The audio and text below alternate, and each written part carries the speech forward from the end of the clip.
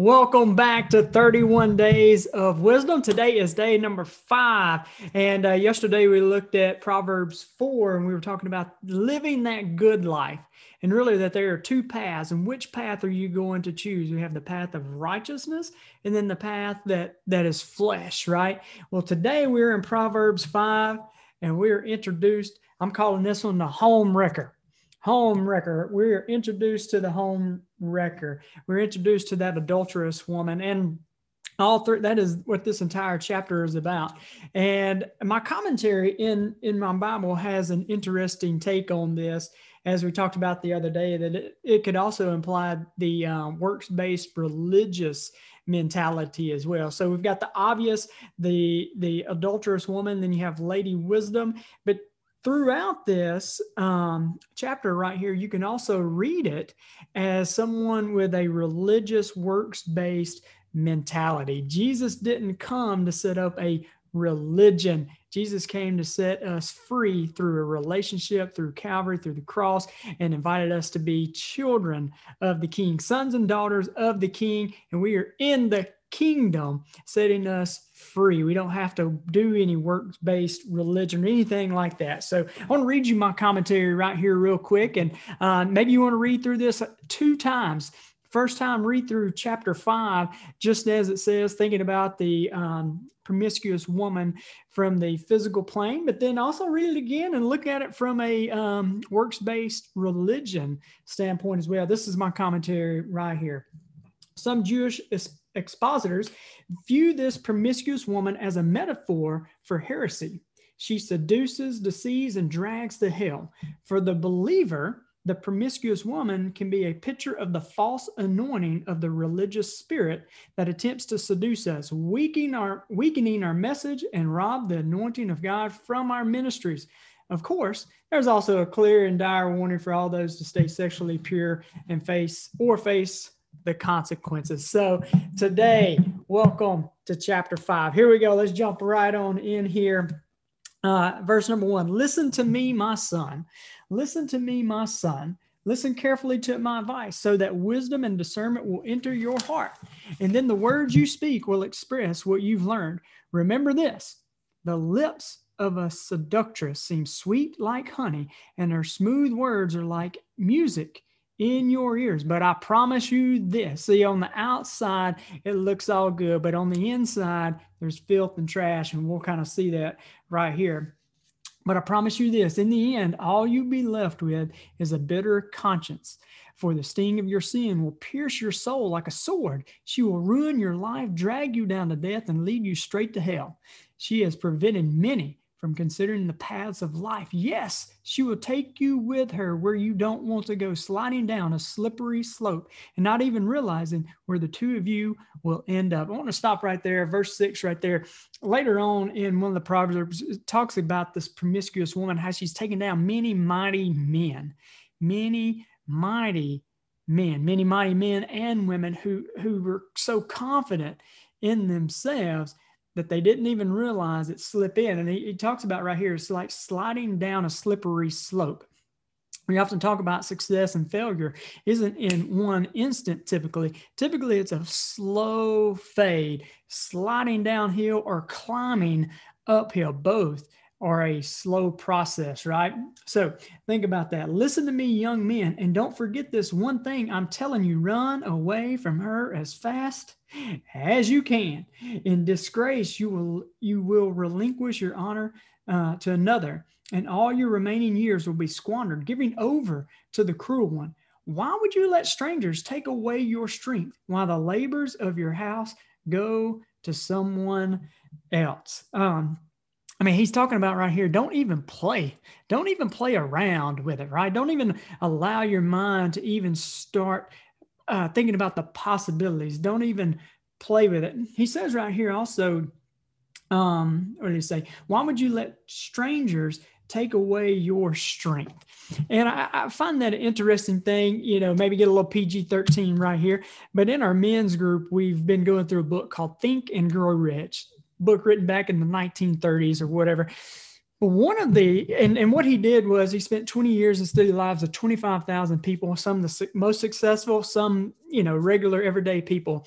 And he came up with 13 principles that separated the successful from the unsuccessful. And one of the principles in there, it may be a weird term that you've never heard, but it's called sex transmutation.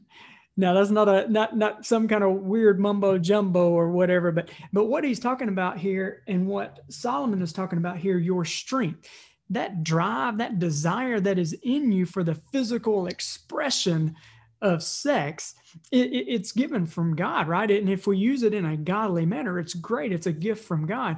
But many people have been dragged down because they've used their strength in ways that they shouldn't have. And what he's talking about in this book, Think and Grow Rich, is taking that desire for the physical expression, that energy for the physical expression, and transmuting that desire into a creative outlet. And one of the things we know about energy, and we're talking about sex energy, is an energy. It can't be created or destroyed. You have to give it an outlet. You can either do it in unhealthy manners, or you can use the guide of Scripture to allow you to express that in the way that glorifies the Lord. Okay, so all right, let's keep going. Here we go. For when you grow old, you will groan in anguish and shame as STDs consume your body. And this Passion Translation just gets right down to it, right? And then finally, you'll admit that you were wrong and say, if only I had listened to wisdom's voice and not stubbornly demanded my own way, because my heart hated to be told what to do. Why didn't I take seriously the warning of my wise counselor? Why was I so stupid to think that I could get away with it? Now I'm totally disgraced and my life is ruined. I'm paying the price, for the people of the congregation are now my judges. We've met the adulterous woman here. Now we go into how God has created that energy, that strength that he's talking about. Why would you let strangers take away your strength? What is the outlet that God has created that for?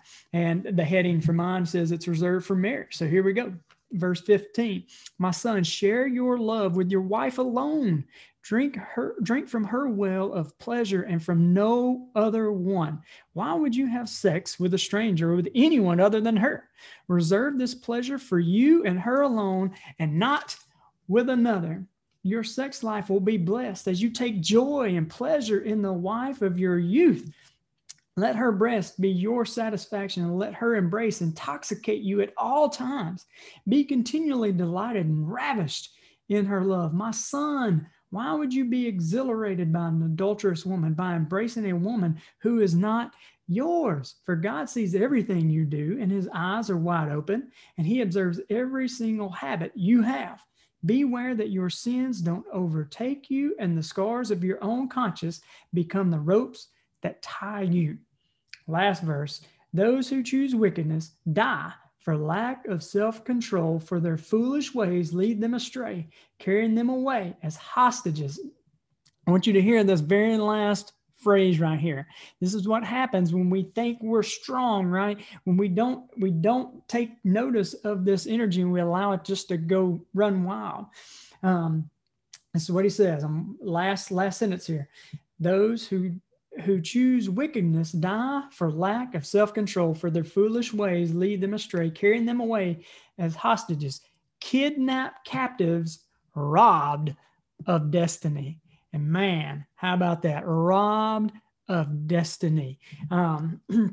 So I know that's when we talk about wisdom right there, we have that energy and it's a gift from God. It is to be used in a proper manner. But we have this promiscuous woman, if you're a female watching this, you know what I'm talking about here, but it's taking that under control and really not even allowing yourself to go down that route. If you were married, one thing I want to do real quick is just want to end this one in prayer real quick for us all. One of the things that I truly believe that this world is in need of, it's men and women who are filled with the Holy Spirit to be pursuing higher levels of leadership and influence. People to pursue high levels of leadership and influence in government and business and economics and healthcare and culture, all that stuff, right? But the one thing this world truly needs, it needs the family unit, mom and dad together who reign in life together. So I just want to end this in a quick prayer real quick. And I just want to pray that you and your family will be blessed, that your energy and your passion will be filled for your spouse and no one else, that when you see your spouse, that your eyes light up at that thing inside of you when you first met, that it'll continue to come back, and that your home will be a home of love. Your home will be a home of love and passion for your spouse, but more importantly, that you and your spouse and your whole family will be passionately in love with Jesus. In Jesus' name I pray. Hope you guys have a great day, and God bless.